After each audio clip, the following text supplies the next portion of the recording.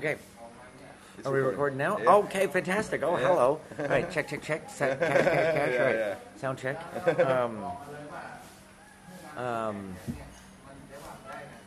You want to do the intro part? Or? I did. You already did? Okay, Yeah. fantastic. Well, hi. Yeah, I'm Ryan. How did I end up in pie? Oh, God, what a circuitous question. It's been a long journey. Obviously, a lot of weird shit.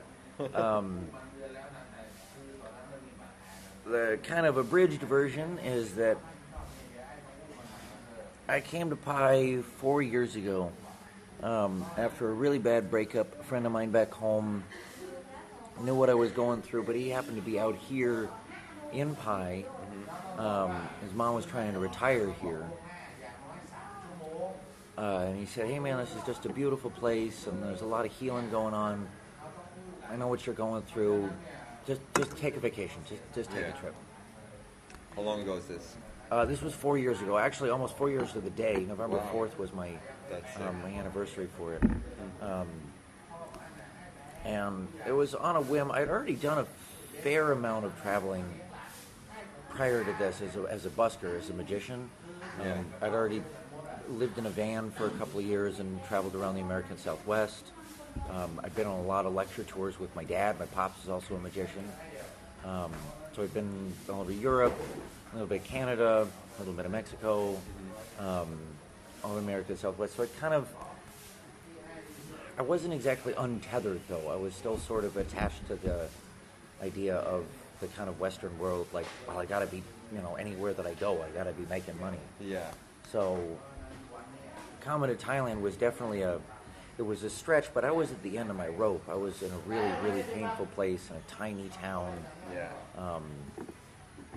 The scene of the crime, as my dad called it. When you go through a breakup in a small town, everything fucking reminds you of everything. It's just all triggers. You can't heal where you were broken. You can't. You just can't. And I was trying to. So it was 6 months exactly. of agony. All of us do. Oh my God, I'm going to dig my heels in. I'll be just fine. No, dude, you won't. Get the fuck out of there. Exactly. So I got off the phone, immediately looked up tickets. I bought a ticket for a Friday, and I bought it on that Monday, 4 days away. It was like a $250 ticket. Couldn't believe how cheap it was.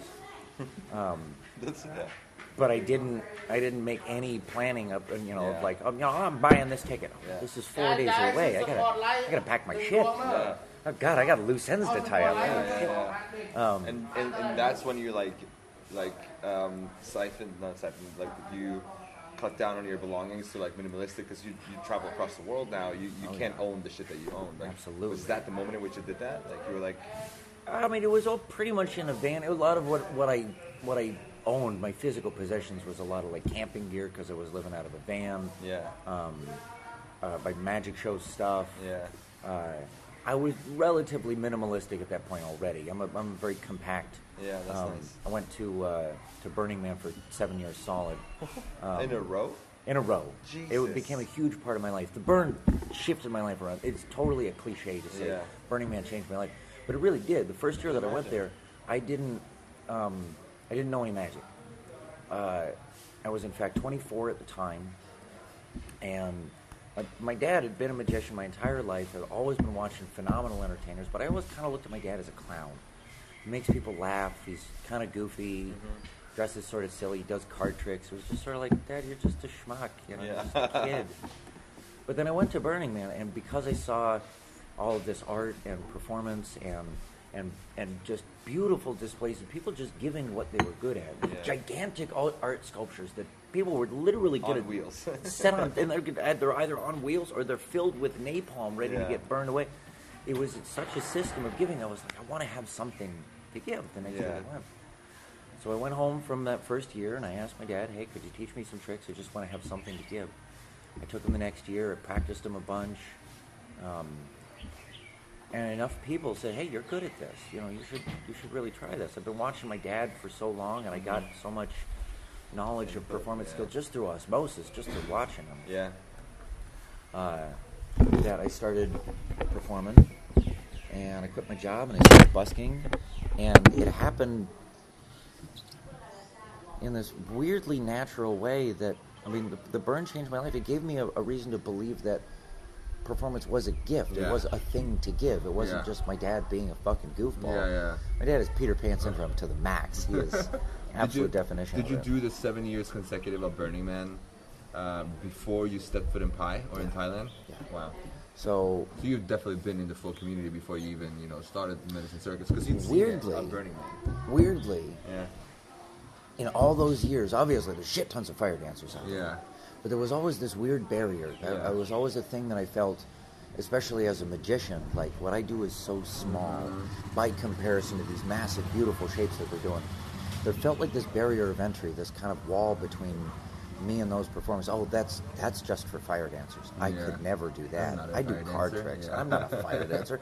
I'm not that graceful. Jesus Christ, I barely know how to operate this fucking meat jacket. So I was around it, and I was very much exposed to it, but I never even so much as touched him. But as a performer, I was learning to get up in front of crowds and talk to people and be charismatic. And so it was 7 years of that. Totally changed my life. The last burn that I went to was, I'd broken up with my girlfriend, but we both still went to the playa. We'd gone a couple of years before that together. And it was a very painful burn because she was present, but she was on the other side of the city. We knew we were there, and we had a couple of parting moments, and it was lovely. But it was so heavy. It's heavy being in a festival setting with a broken heart. Everybody else is fucking here, man. It's fucking lovely, and I'm like, I'm crying into my fucking Cheerios, man. And you can't just like not be there. Like, if you're there, like emotionally, you're there. And you gotta feel it. And of course, everybody there is, really feel it, really embrace it. I'm like, I kind of want to burn my van down. Like, this is not an appropriate feeling for celebration. So it was rough, but it was the week after I'd gotten back when it was just so fucking painful that my buddy called me from Pai and he said, buy a ticket, fucking get the fuck out of here. Yeah, you need to get out. So peeled off.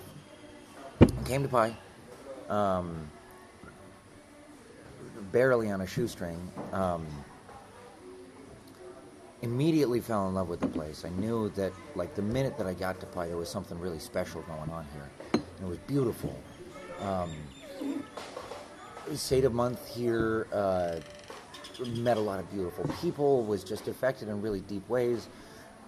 I had to get a visa extension because I knew I wanted to stay a little bit longer, so I had to haul ass down to Chiang Mai. Got the visa extension, went into a little coffee shop that a friend up here recommended to me. That coffee shop was having an open mic.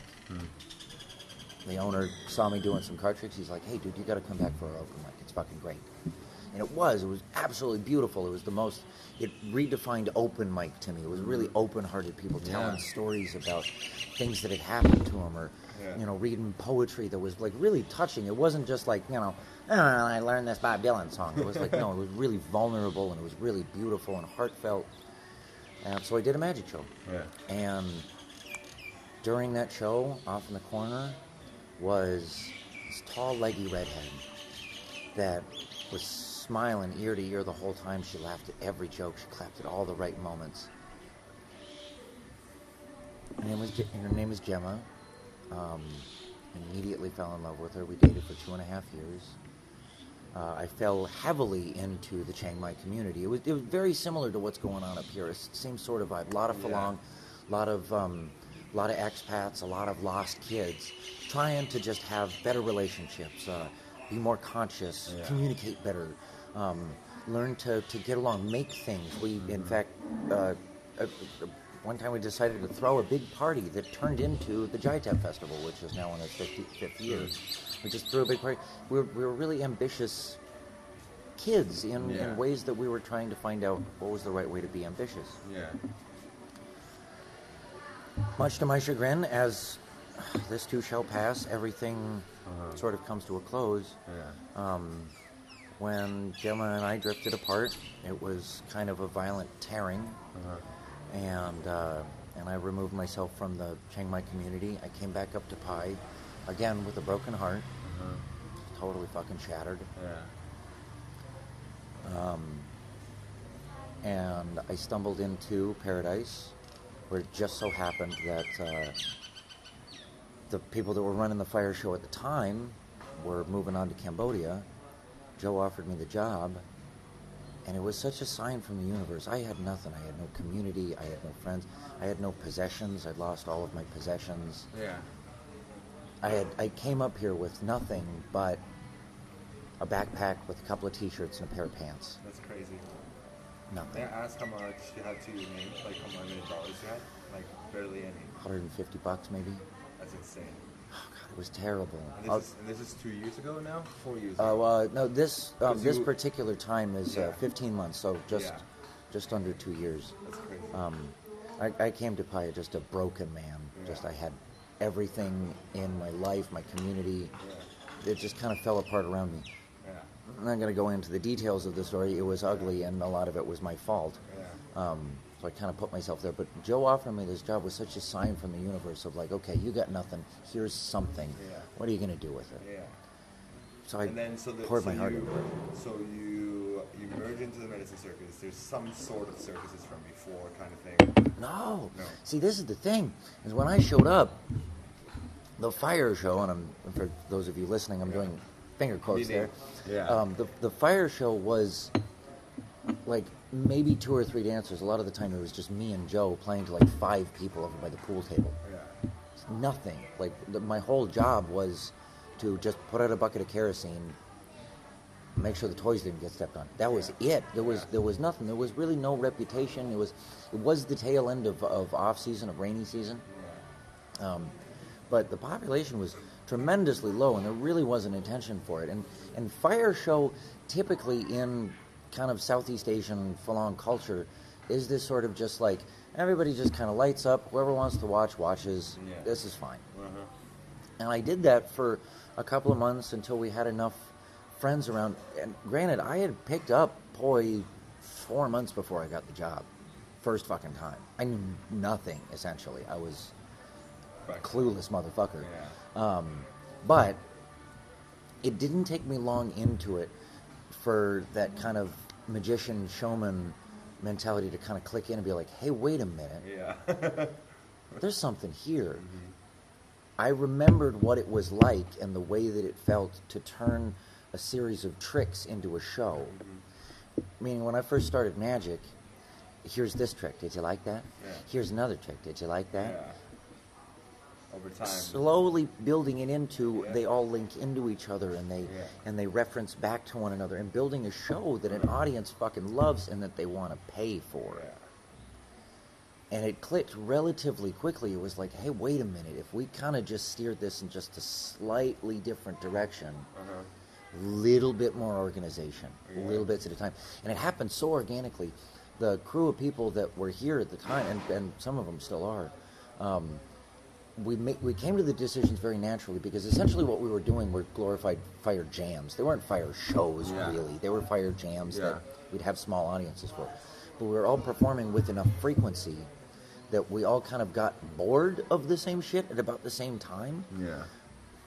For example, we're kind of tired of just 12 of us standing out there spinning different toys at different times. Yeah. What if we put all of the same toys together? Oh, that's really cool. Yeah. What if we actually picked a song? Oh God, that was really cool. Yeah. And all of these little teeny decisions that slowly and very democratically over time started to build into shit. And that was about the time that I started calling meetings, and I was like, hey, we actually need to talk about this. We're doing this frequently enough. We'd also had 2 gigs at a place called Mad Monkey, so we were performing together 4 times a week, just farting around. But we were kind of slowly starting to fine-tune what it was like to work together, not just a large group of individual fire performers, but hey, we do this together a bunch. It's like how I can only imagine it's how a band forms. Yeah. We've been playing music together for long enough. What if we made a name? Yeah. Fuck. Exactly. So over time, there came more people to fire spin. This is something that is interesting to me, because you said that in the very beginning it was only you and Joe.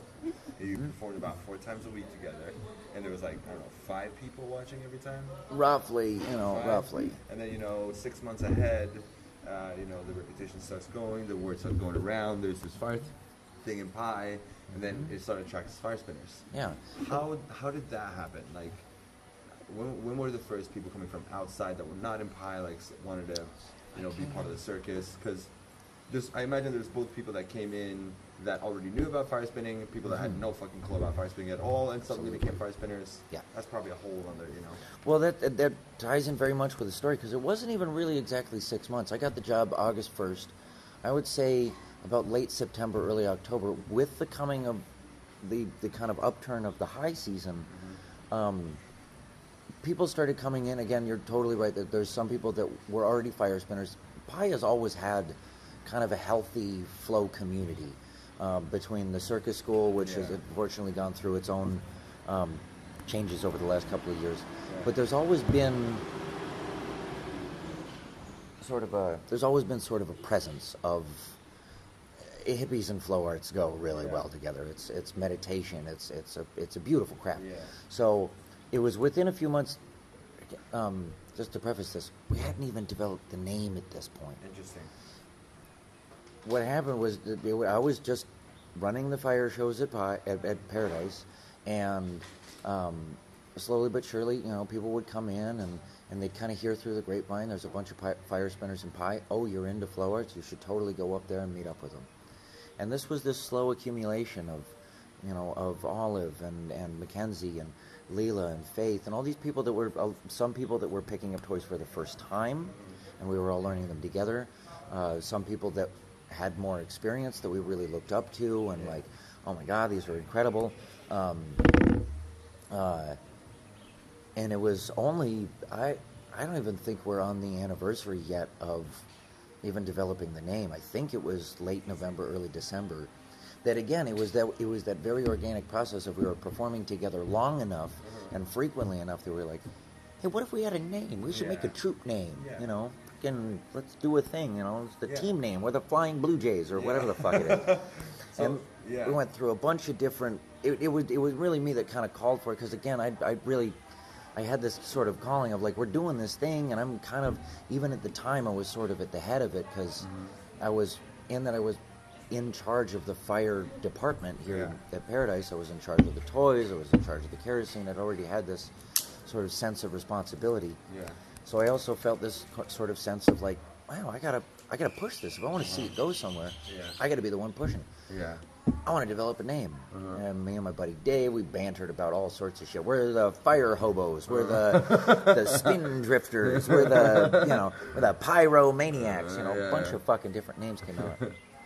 And when would you end up with Medicine Circus? What was the punch? Oh God, this is the beautiful one. This is the beautiful one. You'll meet Mackenzie. Oh, actually, you won't. You guys are passing like ships in the dark. Tragic. It's Lady Mackenzie. Beautiful, heartfelt, just powerful fucking woman. I'd been bantering around names for a couple of weeks at that point, and I was really thinking about it. It was a topic of conversation. And I remember after the show, I was talking to Mackenzie, and she was like, "Well, what is this? What does this thing mean to you?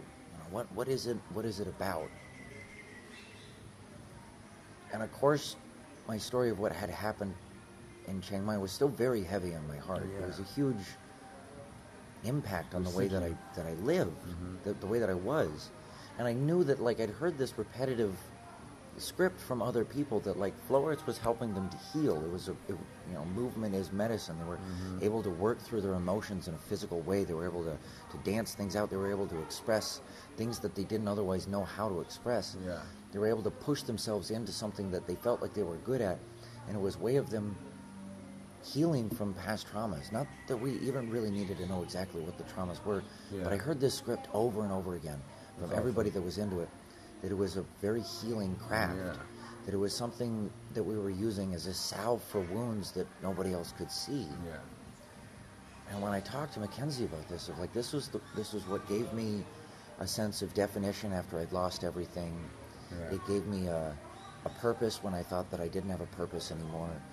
It gave me a place that I was needed when I thought that I was useless. Yeah. And she said, "Oh, so like a Medicine Circus." Wait. Say that again. That's the word. It fell out. It came so organically. All the bantering of names, it didn't mean shit. It just fell out of her. And it instantly reverberated. And not only does it have a beautiful ring to it, just the sound of the words together, Medicine Circus, it's very symphonic. Yeah. But it was so indicative of so many things. It's medicine. Yeah. It's medicine for wounds that we don't even fucking know about. For psychological, for physical, for it's therapy on so many levels. Doing something together is huge. It's a learning of boundaries and communication skills and learning how to be human beings with one another. Performing in front of people, being vulnerable. Those first couple of months, man, I had so many performances in which I literally cried in front of audiences because I just couldn't even hold it back. It's just where I was, and I was sad, and I missed my ex, and I missed my community, and I didn't know who the fuck I was. But being able to do that in front of people and with people was powerful. Yeah. And so it became medicine, and of course I latched on to the name, and being sort of, the spearhead of the situation, I latched on and I made a logo and fucking, it rolled very organically because it was something for me to pour my everything into. Yeah. I didn't know it, but all of those years of everything that I'd ever done led up to me being capable of doing this. Several years of helping to put together JITEP taught me management and organization skills. 10 years of being a traveling magician taught me how to put together a show. Yeah. I still barely even had the skills with the actual props themselves, but I got to learn alongside people that were just voracious, and we were just always playing with toys, standing around the sun, hanging out in a bunch of lost kids. It formed very organically, and it was medicine for all of us. And then there was all these people, obviously it was quicker, the growth happened quicker than 6 months, as I mentioned. And there was more and more people coming in, and then over time, the ship was continuing to sail, right? So then this just became bigger and bigger. Now it was 10 people watching, now there's 20 people watching, now there's 50 people watching, and then suddenly you got over 100 people, right? Yeah. So, and this happened during a year. And obviously this is only 15 months ago. This is only 15 months ago. This is since the rebirth of Ryan, since the birth of the Medicine Circus. It's only been 15 months, and it's fluctuated dramatically because Pi is just so fucking transient. The peak seasons and the low seasons are dramatically noticeable. Our peak season, I came here in August. Our peak season is between late October to the beginning of February, so that's 4 or 5 months. And then after that, it just drops the fuck off again. But we were developing enough of a reputation, not only within locals in town, but also just kind of, there's not a whole lot of activities for entertainment going on here. So it definitely built, and there would kind of be more and more people that would come to this. It's really actually only in the last few months that it's turned into what it is now, because we've been doing the reputation. Anything that you do for over a year starts to really get traction. Yes, sir. And it went through these dips and dives. That first high season, there was about 20 to 25 of us on the team that were voraciously performing together. But at the time, and I think this is what really helped to form it in such a healthy fashion, it wasn't really about the audiences. It was about what we were doing together, and it was so exciting, and we loved it so much that gravitational pull, whenever you love anything enough, I'm just going to do this myself. It doesn't matter what I get. Holy shit, look at all these fucking people that are here to watch us be a part of a family. And I got this feedback repeatedly throughout that first high season, was that what people would come to watch just as much as the fire spinning, which is compelling itself, was to watch us interact and just be a family and play with each other and cooperate backstage, and the way that we would work together was just as compelling as the craft itself.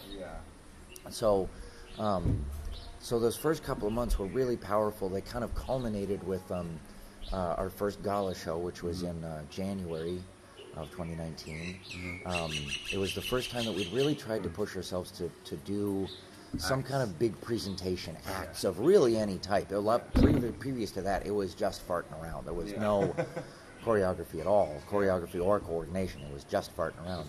Put it on fire and then put it on fire. Go fuck around. Go do your thing. Which is beautiful, and it's a huge part of it. But there's levels to it, and we didn't discover that until later on. And there was a series of different people that influenced us.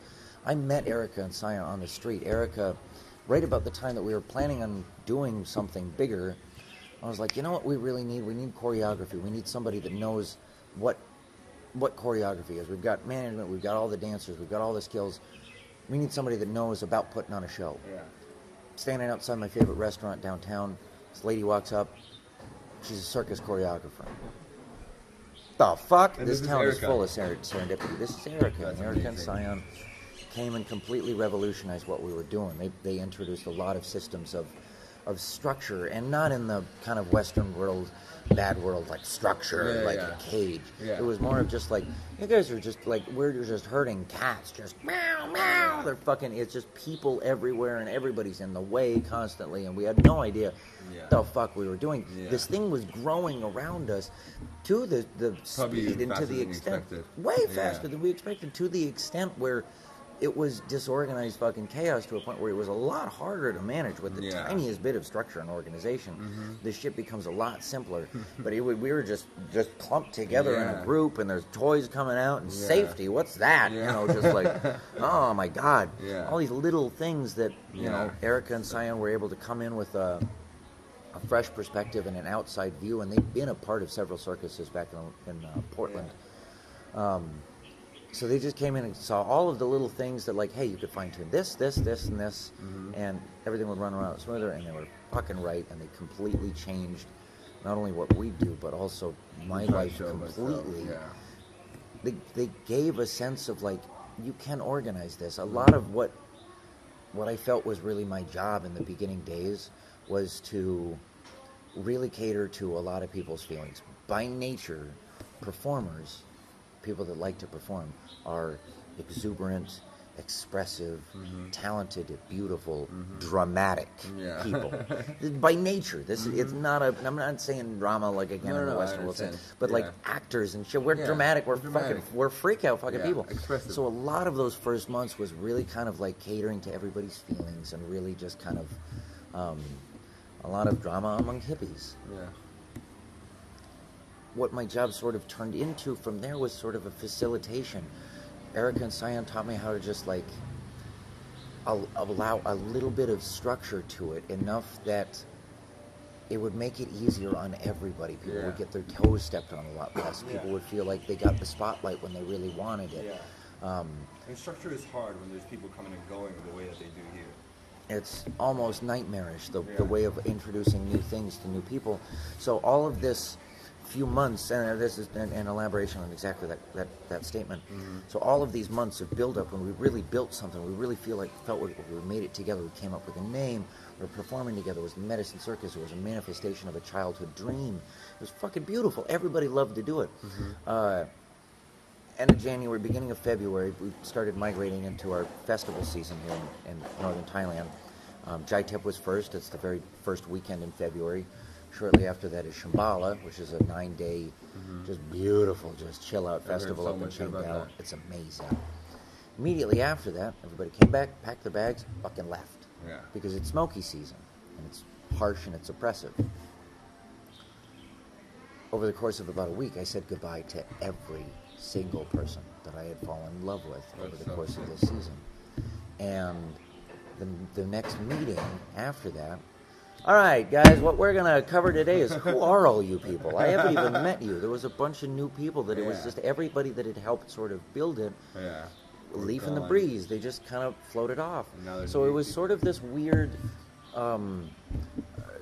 transition. It was a massive transition, because all of the sort of structure and rules and ideas that we had established together as a team. Now it was just me harping about them. Now it was just like, you know, these are the rules. And a bunch of kids that were just like, why the fuck is this asshole so loud about this? We determined this together as a team. None of these decisions came about from me being a tyrannical dictator. We all chose on these things together and democratically. But now I was introducing all of these ideas and concepts to people that didn't know about it. And so there was resistance, and of course within me kind of dealing with kind of the trauma of like, I gotta say goodbye to all my friends. But I kept it going for two reasons. First, because I wanted to hold it together until my friends came back. Because a lot of them said they were coming back for, you know, the next year. Which many of them did. which many of them have, and have come in and out, and they've totally seen the progress, and it's wonderful. Yeah. But the other reason that I held on to it was because I didn't know where else to go. This was the most defined and powerful thing that I've ever been a part of. And I couldn't see it crumble. I couldn't just watch it just be a one season. This is just a chapter in life. Fuck that. You know, this is just too big. This is too, it's something significant. And if all it is really going to take is for me to just be here and hold space for it, I'm not going to watch it fall apart. I'm going to stay here. I'm going to keep building. I'm going to keep working on it with the same voraciousness. And so I stuck around through the off-season, through the smoky season, and through the rainy season, and I established a wonderful relationship here in Paradise with all the ownership and staff here, and watched the waves of people coming and going. This place is so transient. It's watching an ocean of just these large groups of essentially strangers that become friends, and then they go about their business, and it's this hub of energetic forces of people coming in with their brand new ideas and their own feelings and their dramas, and it's a lot of young people and a lot of travelers. And I will establish, nobody comes to this side of the world if they ain't running from something. And I don't mean that in a cowardly way. I don't mean that they're cowards. I mean that they are getting the fuck away from something that they cannot deal with it. And so it brings a lot of this element of people that are at once adventurous and beautiful, and simultaneously terrified and avoiding. Which means that they're also sort of doing that, within their communications with other people too. I'm healthy and I'm a traveler and I love it, but also you are covered in baggage and I can see it, and it's beautiful and it totally is fine. It becomes this thing that people come and go to now. Now this is a hub. There's so many people's homes now. Like I feel like this is a small part of my home now. Like absolutely, it's been part of 5 months of my life. I feel like I want to come back here. I feel like I want to continue building the Medicine Circus. And I've barely been in it. It's like you guys know that more than I do. But I'm one of the ones that have barely. You were the one that held back on us. I mean, I was sitting here waiting for you. But it is an open door policy, and you're right. It's a lot of people that keep going and coming back and going and keep coming back. Going out, getting more wisdom, knowledge, continue working, and continue training, and then going back here and bringing value to the show again. So now that it is this place of it's kind of a little home for us right now. How do you see it evolving in the future? Because that can change from what's your 1 year goal, what's your 5 year goal, what's your 20-year goal, right? So the answer would change throughout that. So let's start with like a 3 year goal, because in 3 years a lot of things can happen. You're thinking about bleachers, you're thinking about expanding, whatever you guys are thinking about. Things. So where do you see the Medicine Circus in 3 years? And do you see it? You can also incorporate if you see it going internationally. Well, I mean that is definitely the hope. Because obviously anybody that's in circus arts for any extended period of time, the idea of a traveling circus is fucking beautiful. Now this is one of the sort of complicated parts. My very good friend Talon put it in a fascinating way. We are a traveling circus. The circus stays in the same place. Every member is a traveler. It's this floating entity. Which is why it's cool that they are representing the Medicine Circus where they are right wherever now. they go, they go, they can take the love of being a part of something, because everybody wants to be a part of something, and bring it anywhere. Now, the plan. This is why the outside influences of people sort of like coming in from other parts of the world and being like, "Hey, Ryan, there's a great big world out there," is so incredibly important, because my plan personally is such a short-term, my biggest goals is to make sure that nobody sets themselves on fire on Thursday and that the playlist actually comes together on Sunday. Like, I'm so immediately in this. So that's because it's necessary, right? Because it's necessary. Somebody's got to do it. Exactly. Somebody has to be the facilitator. Right? And I just, I can't even let it go. That's why I can imagine that this question is not necessarily, it's a hard question, it's a challenging question for you to answer. Because it goes in a lot of directions. Exactly, because you don't really know, right? But what we do know is that it has been worked on a weekly basis, and it has been worked on a weekly basis for over a year now, 15 months. Oh, yeah. And there's only a chance for it to grow. Yeah. Right? That is fascinating. So let's say, Jordan or me or Harry leaves, as travelers. We're part of the Medicine Circus. I want to start a community, let's say in Florida, when I go back to the States. I have a fire staff, and, I can say, I'm part of the Medicine Circus, right? Like talent and Dusty are doing right now. Well, what's that? Well, it originated in Pi. That's how it all can be connected back here. Yeah, exactly. It's a beautiful thing, right? It's the lineage. This is the petri dish when it comes right down to it. This is the place where we're able to experiment and where we've been able to learn. Yeah. This is the place where it was born. Yeah. Doesn't necessarily mean that it's where it's going to end up. I would love to eventually have it be a traveling establishment, but there's obviously the complications with any kind of traveling gig. I remember this from being a magician, that being on the road, you got to get yourself booked, you got to get flight tickets, you got to make it around to different places, what's your lodging, and especially doing that for a large group of people. It's this sort of like, entertainment it's the second oldest profession on the planet, and it does make money, and it's a beautiful way of making a living. But what we have here is this beautiful theater and what Joe has provided, and being able to slowly transform Joe's patch of concrete at a guest house into a theater. We're slowly turning this place into a theater. Yeah.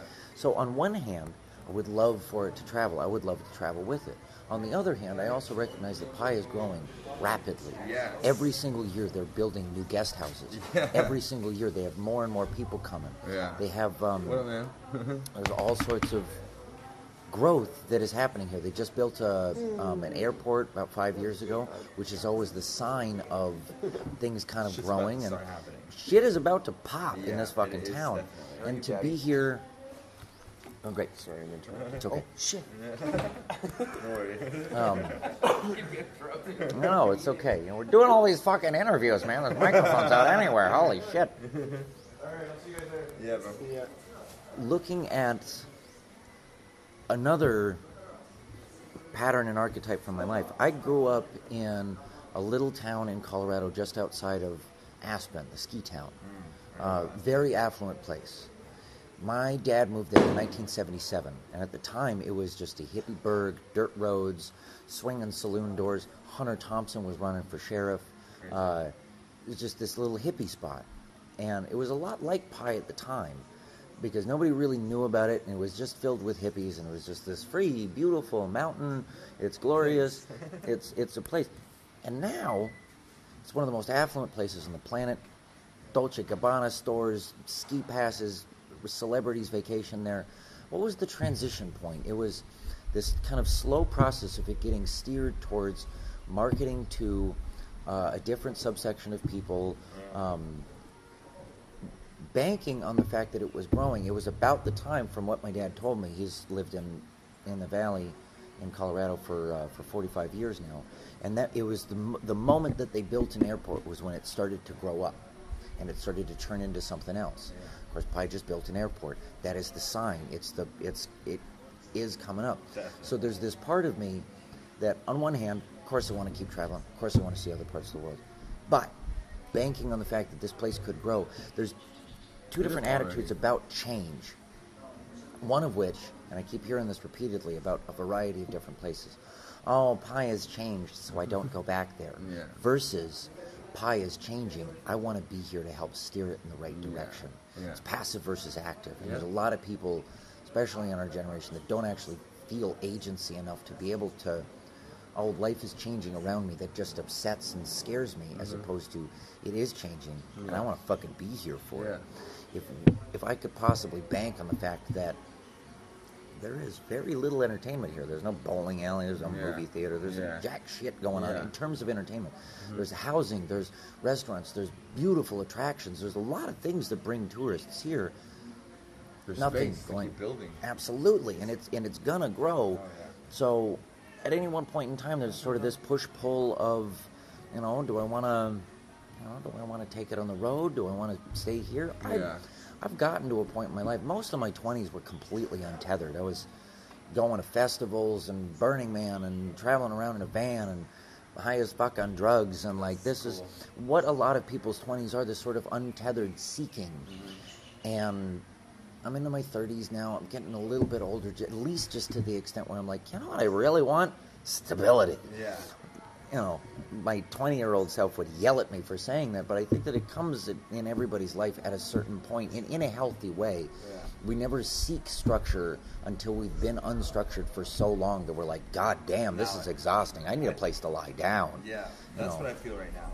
Absolutely. And I look forward to it, actually, because now it has been unstructured for like about 6 months, and I'm already like, now I wish to go back to something that is actually structured. Yeah. So I can understand that, yeah. Human beings, well, I mean, really, any animal, any natural force, it always goes to its extremes for long enough before anything changes. Yeah. And it's a youthful mentality of sort of a rebellion. I'm not going to live the way that other people live. I want to be free. I want to be a leaf in the breeze. But when you're a leaf in the breeze for long enough and you've bounced to a variety of different places and it's this constant everything is changing, it's a very natural feeling, to me at least. It came about very naturally that was like, I want a home. Yeah. I'm done looking.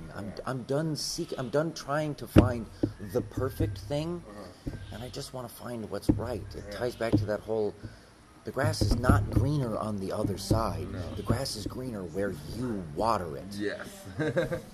And I really had to sort of snap myself out of that mentality of consistently trying to run, to chase, to seek, to look, and to simply pause long enough to be like, you know what? What I'm looking for, I think I actually have to make it. Yeah. It's not pre-existing somewhere. Yeah. It's not that I'm just going to stumble into it. I kind of did with what happened here in Pi.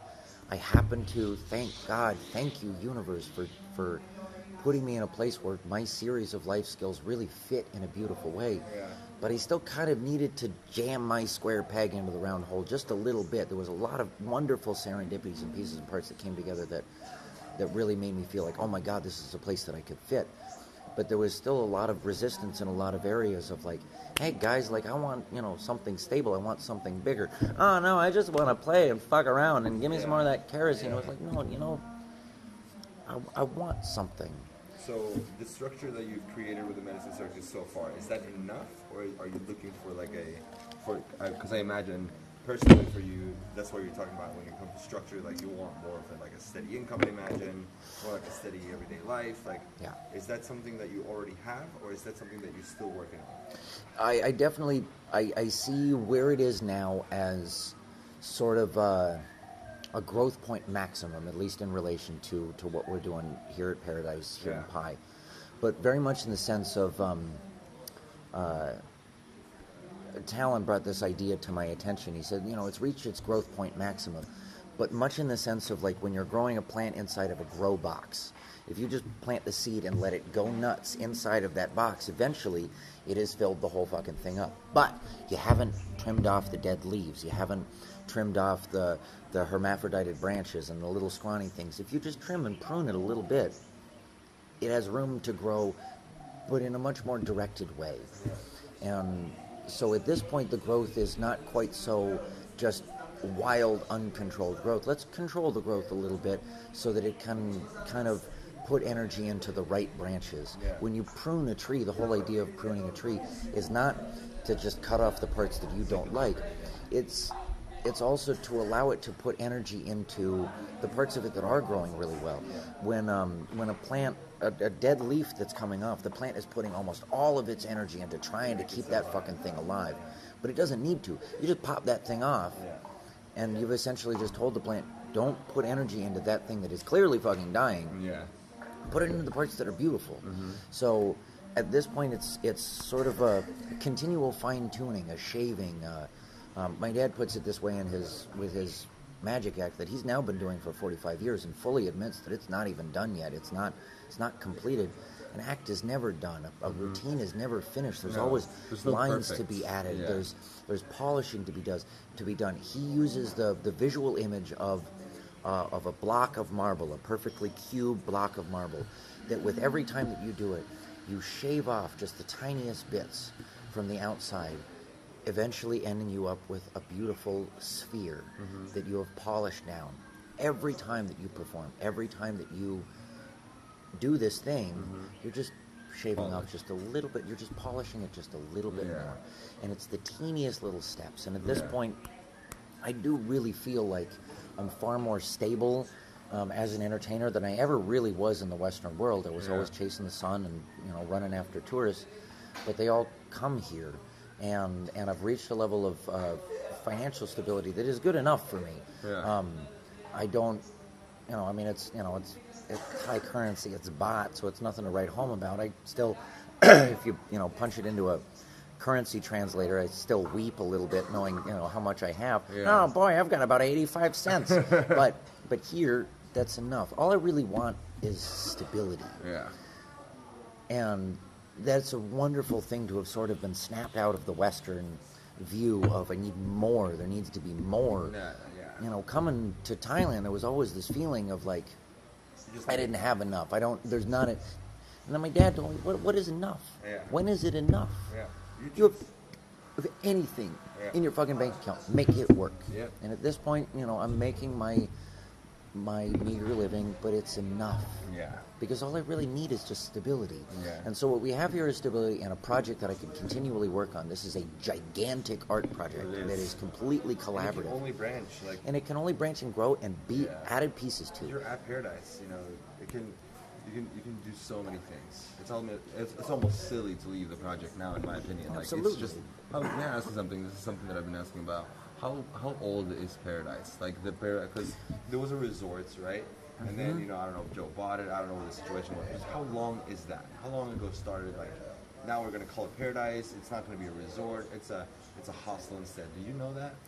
I know at least the general lineage. I haven't been able to get the total details from Joe, but I know that a little over 5 years ago, it was still Pai Tara Resort.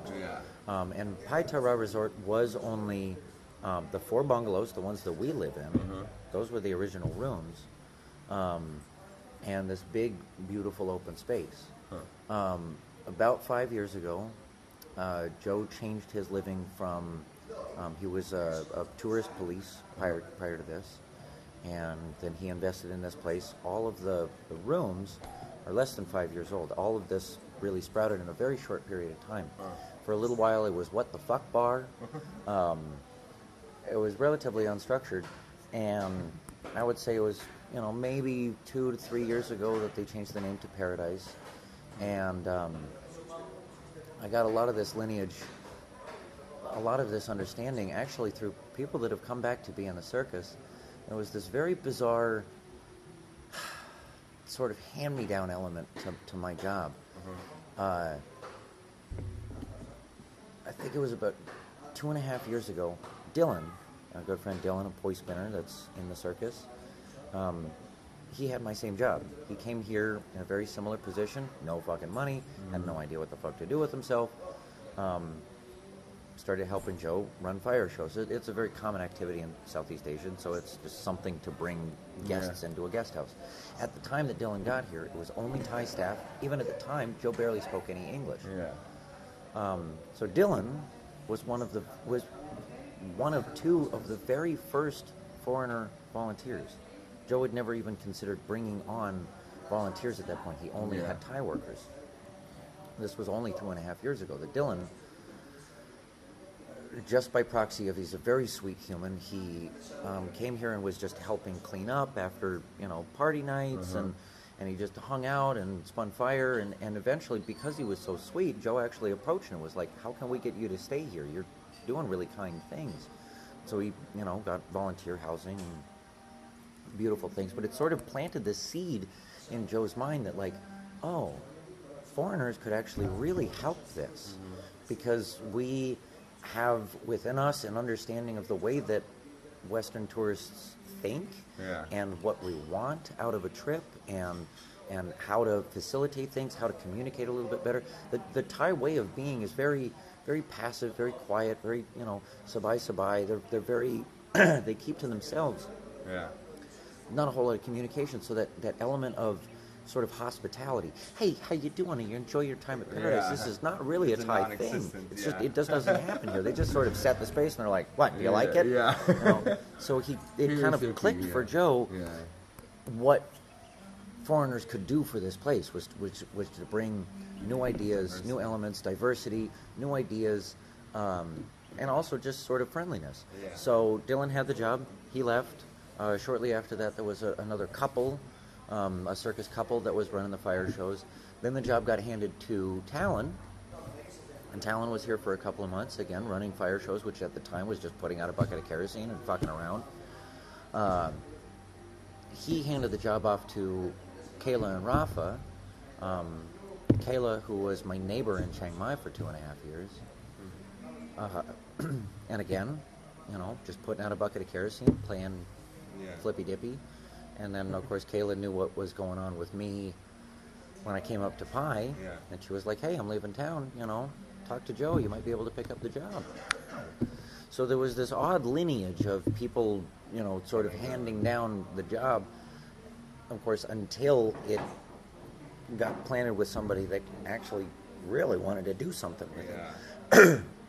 And there was a wonderful, I've talked to a lot of people about this, and it's this wonderful combination not only of the skill sets, but also my perfect level of desperation. Yeah. Everybody else that had the job of running the fire shows of Paradise had other places to go, had other things to do. When they kind of got bored of it, they didn't get traction. Dylan even said it in a beautiful way. He said that coming back to it and seeing a circus form, there was this mild sense of jealousy of like, man, I tried putting this together. I tried putting together fire shows. I don't know why it never happened. Yeah. But when it started to become sort of hard work, it was like, you know what? Fuck it. I'm going to buy a ticket back to Canada. I'm going to go fuck it around. Yeah. Talon did the same thing. He just, we're going to try, but it's a little bit tough. But I just got invited to India. I'm going to go fucking, I'm going to fly around. Yeah. Everybody else had different options. I was at that perfect level of brokenheartedness and desperation and didn't know where else to fucking go. God knows, in reality, I had everywhere to go. Yeah. But in my emotionally broken mind, I got nowhere to go. So it meant so much more to me that I stuck around to really make sure that it fucking stayed and that it built. But it took somebody that was so desperately clinging to it. I don't need romantic relationships. I've got a circus. Able to, right? Because you have this, and now it has become a show. There's over 100 people attending at least twice a week, right? And we have one fire jam, which is at least more than 50 people now watching every single week. So there's no reason to think that it's going to stop growing. There's no reason to think, because I've talked to 5 to 10 travelers, new travelers here every single day for the past 5 months now, and I ask everybody, because it's genuinely interesting to me, how did you hear about Pi? How did you find Paradise? There's not a single person that says, I found it on Instagram, or it's social media, or maybe they read an article in which they can get something here and that's why they're here. But most people actually heard about it through word of mouth, which is a powerful way to market. Yeah. That it means that somebody has been here, experienced it, had fun, spoken about it, and now there's more people doing it, right? Yes. So you're talking about the airport, you're talking about how this place is going to grow, you're talking about the potential of this place to improve. Like we've already seen just yesterday, a bunch of Israelis, just put up something. Did you go down there and see? We want to have a party. Yeah, I'm gonna go. Yeah, I'm gonna go down there. It's play crazy. All day today. So yeah, it's a simple thing, but it can be built upon. So this is a place that is only going to grow. Yeah. So that is something that is exciting for me because I want to come back here. Yeah. And excited for anybody who likes spinning fire. And it's going to be so much different by the time you arrive because what P. Joe has given us, and I've seen this from the very beginning, is such a beautiful gift because it's a gift of creativity. Here's a blank palette and a shit ton of paints. What would you do with this? Yeah. What would you do to make this place more beautiful? He's fully admittant to the fact of he's really good at management. He's a business mind. He's a lovely human. He's incredibly giving. But I don't know exactly even what to do with all this. It's a huge campus. There's what should we bring? A climbing wall? I don't know. What kind of activity should we have here? Yeah. Make it. Yeah. What a beautiful gift to be able to give to especially kids that are sort of a little bit lost, is that feeling of what would you do without any judgment? This is not your job. This is not your requirement. This is not what I expect from you. It's look inside of your heart. What do you have that you could give to this place? Yeah. And it's such an empowering thing to give to people. It's not this is your job description. You got to fucking do this. what do I have? What am I good at? Oh my God, I am good at things. Yeah. Oh my God, I could bring something really special to this. So not only This is place welcomes it, which is the place which is really beautiful. welcomes it, and Joe needs it, and he knows this. Yeah. And it allows for people to kind of bring what it is that they're good at, but also to get out of it what they need, whether or not they consciously know what they need at the time that they arrive here. Because, the medicine of the circus, it's to heal a variety of wounds. I agree with that. And this is also an accepting, our there's accepting people here. So the open mic, it's not when we cheer you at the end of your song, it's not because you did a good song necessarily. Because most people go up there and they're all shower beginners. singers. Yeah, exactly. Yeah. So we don't applaud you because you sang well. We applaud you because you got up there in the first place. Right? You did it. You And- tried. Yeah, exactly. And that's what's so beautiful about this place, in my personal opinion, at least. Yeah. And you guys have been able to create that here. Right? Cool. I think that's a lot of what it did for me. Yeah. Was being applauded just for trying. Yeah. Being at the head of this, the most repetitive message that I've kind of gotten out of this, leadership skills is so fucking hard. I've always been a quiet, introverted. I'm not a very daring person, or at least I haven't been throughout my life. But the biggest part of leadership qualities, which is just one who leads. I don't want to be in charge. I don't want to be the star of the show. I'm not at the top of the heap. One who leads, one who shows the trail. You just got to make the decisions. You just got to do it. Just do anything. And the fact that you'll get applauded for trying, fuck, man, it warms my heart, and it's a beautiful fucking thing. It is definitely. And just because I want this to be on the podcast, because it's such a go ahead. powerful part of this for me, within a few months of starting this whole project and doing this together, one of the people that we're playing with, my friend McKenna, you're leaving momentarily, right? You're gonna get on the bus? Oh, is this? So I just didn't want to leave it in there. Oh, okay, perfect. Okay, yeah, exactly. This is going straight into my room. Are you going to Chiang Mai? Yeah. Already now? Okay, cool. What time is it now? Shit, it's 10:20. Yeah, exactly. I gotta give him a hug. We'll get back to the. We'll cut this. You can cut this out. No worries. We don't even have to. It's just part of it. I'll see you in a few days. I can't wait. That's how it is around here. Exactly. This is a prime example of what paradise is like. You can't walk 10 feet without seeing somebody you love. Yeah, with one person, you're talking to everybody. Damn straight. And also, if you get a chance, I'm going to leave my scooter. I'll leave it right there. Give this to Brandon. Sure. Yeah, absolutely. Let him borrow it while I'm gone. Yeah, absolutely. Yeah, for sure. Safe travels, man. Love you, brother. Enjoy the bus. Read a good book. Yeah, right. So that's. But yeah, go ahead. You were doing. So my buddy McKenna, who's this sweet, bubbly, lovely young person who's incredibly enthusiastic and incredibly good at fire toys, because of the role that I was playing of sort of facilitating what's been going on, I would always show up to every gig, every event. I've got the kerosene, I've got everybody's toys, I've got the safety blanket, I'm looking out for everybody be safe. McKenna started calling me Fire Dad. McKenna gave me this title. It's the most flattering nickname I've ever gotten. Because it doesn't imply, it's not fire leader, fire king, fire top of the heap. It's fire dad. Yeah. The word dad conjures up this image of a bumbling dad who takes his kid camping. He's just fucking sitting in a lawn chair with a beer, just making sure he doesn't drown in the fucking river. It's just, he's an incompetent fucking fool who is just trying really hard to make sure that everything goes well. Yeah. And that is my job, and that's why I know that this is my place, not only here at Paradise but here in Pi, and my place within the circus. It's not the star of the show, it's not the top of the heap. I just want to hold the space. I want to make the space. You guys fill it with beautiful things. Yeah.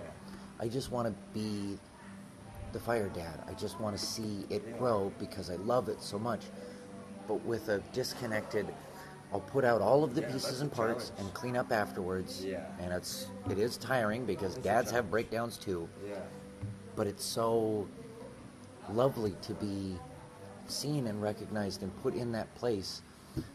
Kind of referring back to what we were talking about of what do you have in you that you could provide to this place? A lot of love that suddenly I can direct in a way that is massively productive to the growth of other people. Yeah. I just want to encourage people. I just want to see them grow because I see their potential. Yeah. You get out there, do something beautiful because I believe in you. Yeah. And that's awesome. And that is absolutely awesome. It's beautiful because, you know, you're more like a gatekeeper kind of thing. It's like you're keeping this platform for people to grow. And that's essentially what you're trying to do, right? Do you think, is that stability enough for you? I think we were talking about that earlier.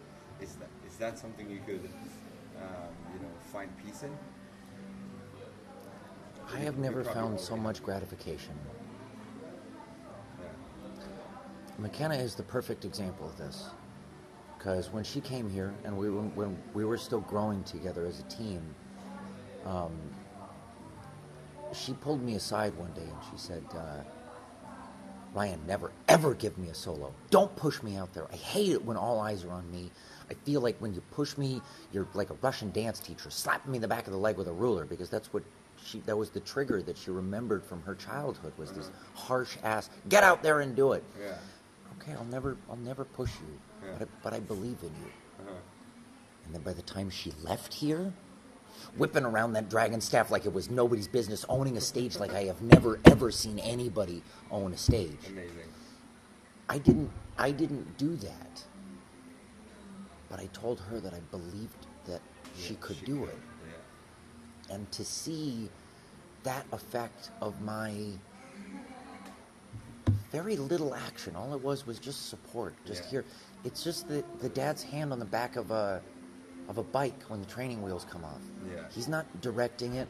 He's not holding the thing up with his full strength. It's here. You're safe. Yeah. And before you know it, he's let go of that bike. Yeah. And you don't know, and you're cruising down the road, and I'm doing it. Oh my God, I'm doing it on my own. That was it. Yeah. That feeling, Yeah. better than almost anything else I've ever gotten to experience on my own, with my own triumphs and trials and tribulations within entertainment. I've had to come to this a lot recently, that snapping out of the scarcity mentality of the Western world, I don't have enough, I need more. My wealth is measured in my friendships, not in my bank account. Yeah. My stability is being produced because I am simultaneously asking for and offering support. Yeah. By supporting others, they are helping me make a living. Yeah. By building the space that others will occupy, they're helping me stay alive. Yeah. And it's taught me so much about the symbiotic nature of life, that this is not any one person's accomplishment. Yeah. That I would be such an asshole if I ever made any kind of statement like, this is mine, I'm doing this. I am not at the top of the heap, because I have to recognize repeatedly that in order to have found this stability, I've needed others so badly. Yeah. And it's taught me that asking for community, that reaching out for help, that being a part of something bigger than me was the necessary component that I was lacking. That bullshit Western mentality of you got to do it all on your own, you got to be independent, or you got to at least not be codependent. Yeah. Fuck that, man. Yeah. It's cooperation. Yeah. As a species, what we have is not the sharpest claws. We don't run the fastest. We don't have sharp teeth. We don't pounce at our prey. We have cooperation. Yeah. Communication. Yeah. I couldn't do this on my own. And so that level of stability within instability, it's become this sort of odd comfort zone, and it's teaching me so much about my own issues of attachment and abandonment issues. You got abandonment issues? Just hang out in pie for a while. You will be left repeatedly. Yeah, you fall in love with people 45 minutes later, they're on the bus. It's just like, what the fuck, man? It's just, it is nightmarish. It's good practice for the emotional self, though. Exactly. It's huge. It's like that exposure therapy. If you're afraid of spiders, they'll put a spider on the back of your hand. Are you afraid of being a man? Oh, just say goodbye to fucking everybody every 45 minutes if you're afraid of saying goodbye. Yeah. And it's teaching me over and over to just let go and let give and have faith that that things will keep coming back, that those roles will keep being filled. There's less people. oh my God, it's so empty. No, give it about 45 minutes. Somebody is getting off the bus, and if you are aware and open enough to it, they will be right there in your life. Yeah. If you're ready and if you're looking down at your shoes and I'm so depressed and I'm sad and you won't be able to see all these beautiful influences that have the possibility of coming into your life. That's exactly right. And so the stability within the instability, I'm here watering the fucking garden. Yeah. I just want to stay here and water the garden enough that it grows the fruits that people want to come and see. Yeah. And I have faith in this, and it may be completely stupid and I may be proven wrong at some point in my life, but if I just keep building the stage, it's like that Field of Dreams, Kevin Costner, early 90s. If you build it, they will come. If you build it, they will come. If I just keep putting it together, the reputation not only that is transmitted into the audience, like we have, you keep saying 100 people. If you do the math, what we had up there on the stage is 12 steps, 12 people. 140 people just on the stairs. Oh, so we were closer to 200 people. 200-300 people in every fucking audience. We're killing it. We have a beautiful reputation because we've been doing it just over a year. And that transfers outwardly into the flow community as well. And it's why I've invited people like Xander and Talon and all these friendly, exuberant people that are like, hey, yeah, you could totally come join, and it's new people that are the lifeblood of this because they bring excitement and new ideas, and it's a brand new thing to them. And I'm just perfectly jaded enough to be, as I've been doing this for just long enough, that I'm just hyper focused on the nitty-gritty details of how to keep this thing going. Other people are now the gatekeeper. I've really turned the job of gatekeeper over to people that are way more fucking friendly than me. Because I'm just kind of, you tend the gate. I'm going to build the fucking wall. I got to, there's other pieces of the logistical, I got to go pump the fucking bathrooms. There's parts of what is going on here that need a little bit more maintenance. So I have faith in the instability. My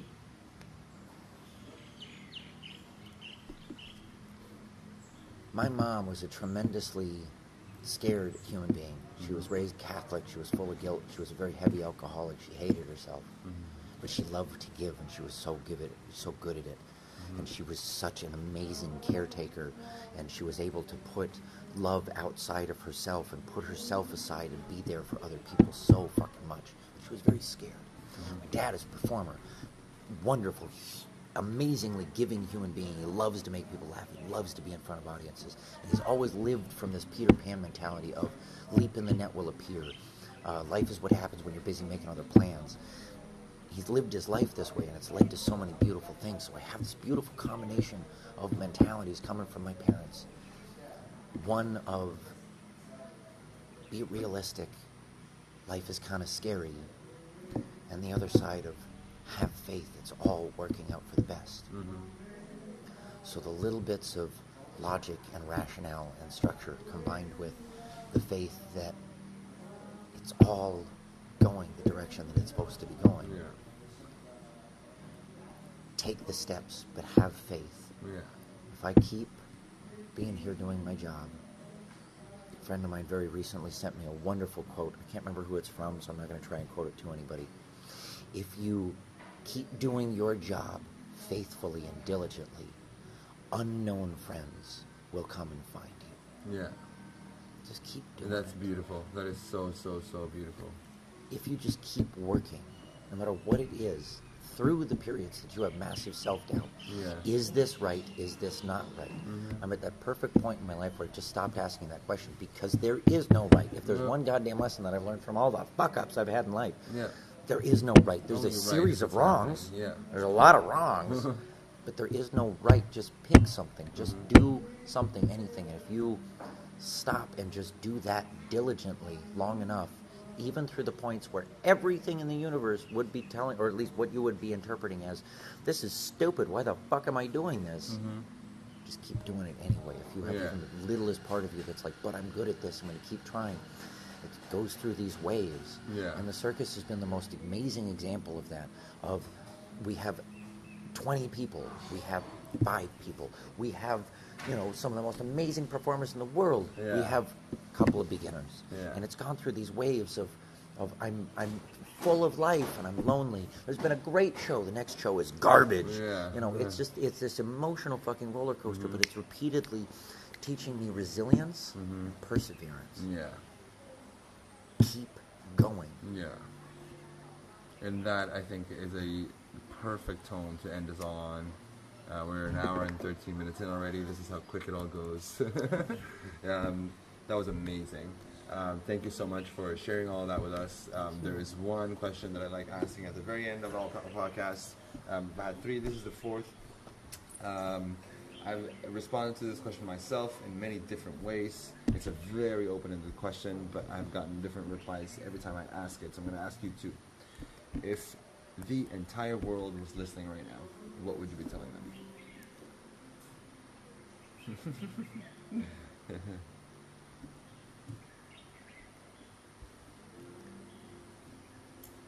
When I started performing magic, at the time it was just a way of creativity, and it was also sort of a social lubricant. I was always very kind of withdrawn. I didn't know how to connect with people. And magic became this kind of like cheat code. I don't know how to start a conversation. I don't know how to talk to people. So maybe if I show you this little trick, yeah, maybe you'll say something. Wow, yeah, now we're having a conversation. Now we're friends. It became social lubricant. It's definitely an icebreaker. And I started performing regularly. And there's a moment in my act that you've seen where I'm holding, the lemon in one hand, the knife in the other. It was within a very few short times doing that I recognized that in that moment, every set of eyes was on me. Yeah. What am I going to say in that moment when people's attention is all on me? So I had to ask myself the same question very early on in my performance career. Yeah. If everybody is looking, what do I want to say? I don't want to say, I'm just here to make money. I don't want to say something flippant and you could find it in any fucking inspiration book. I want to say what's in my heart. Yeah.